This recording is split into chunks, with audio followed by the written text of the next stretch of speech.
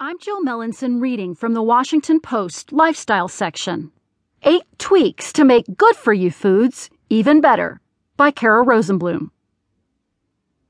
I find it fascinating to see the depth of information that researchers can learn about the food we eat.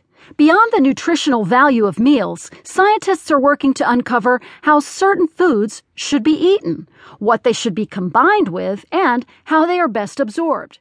It's a lot of science to take in.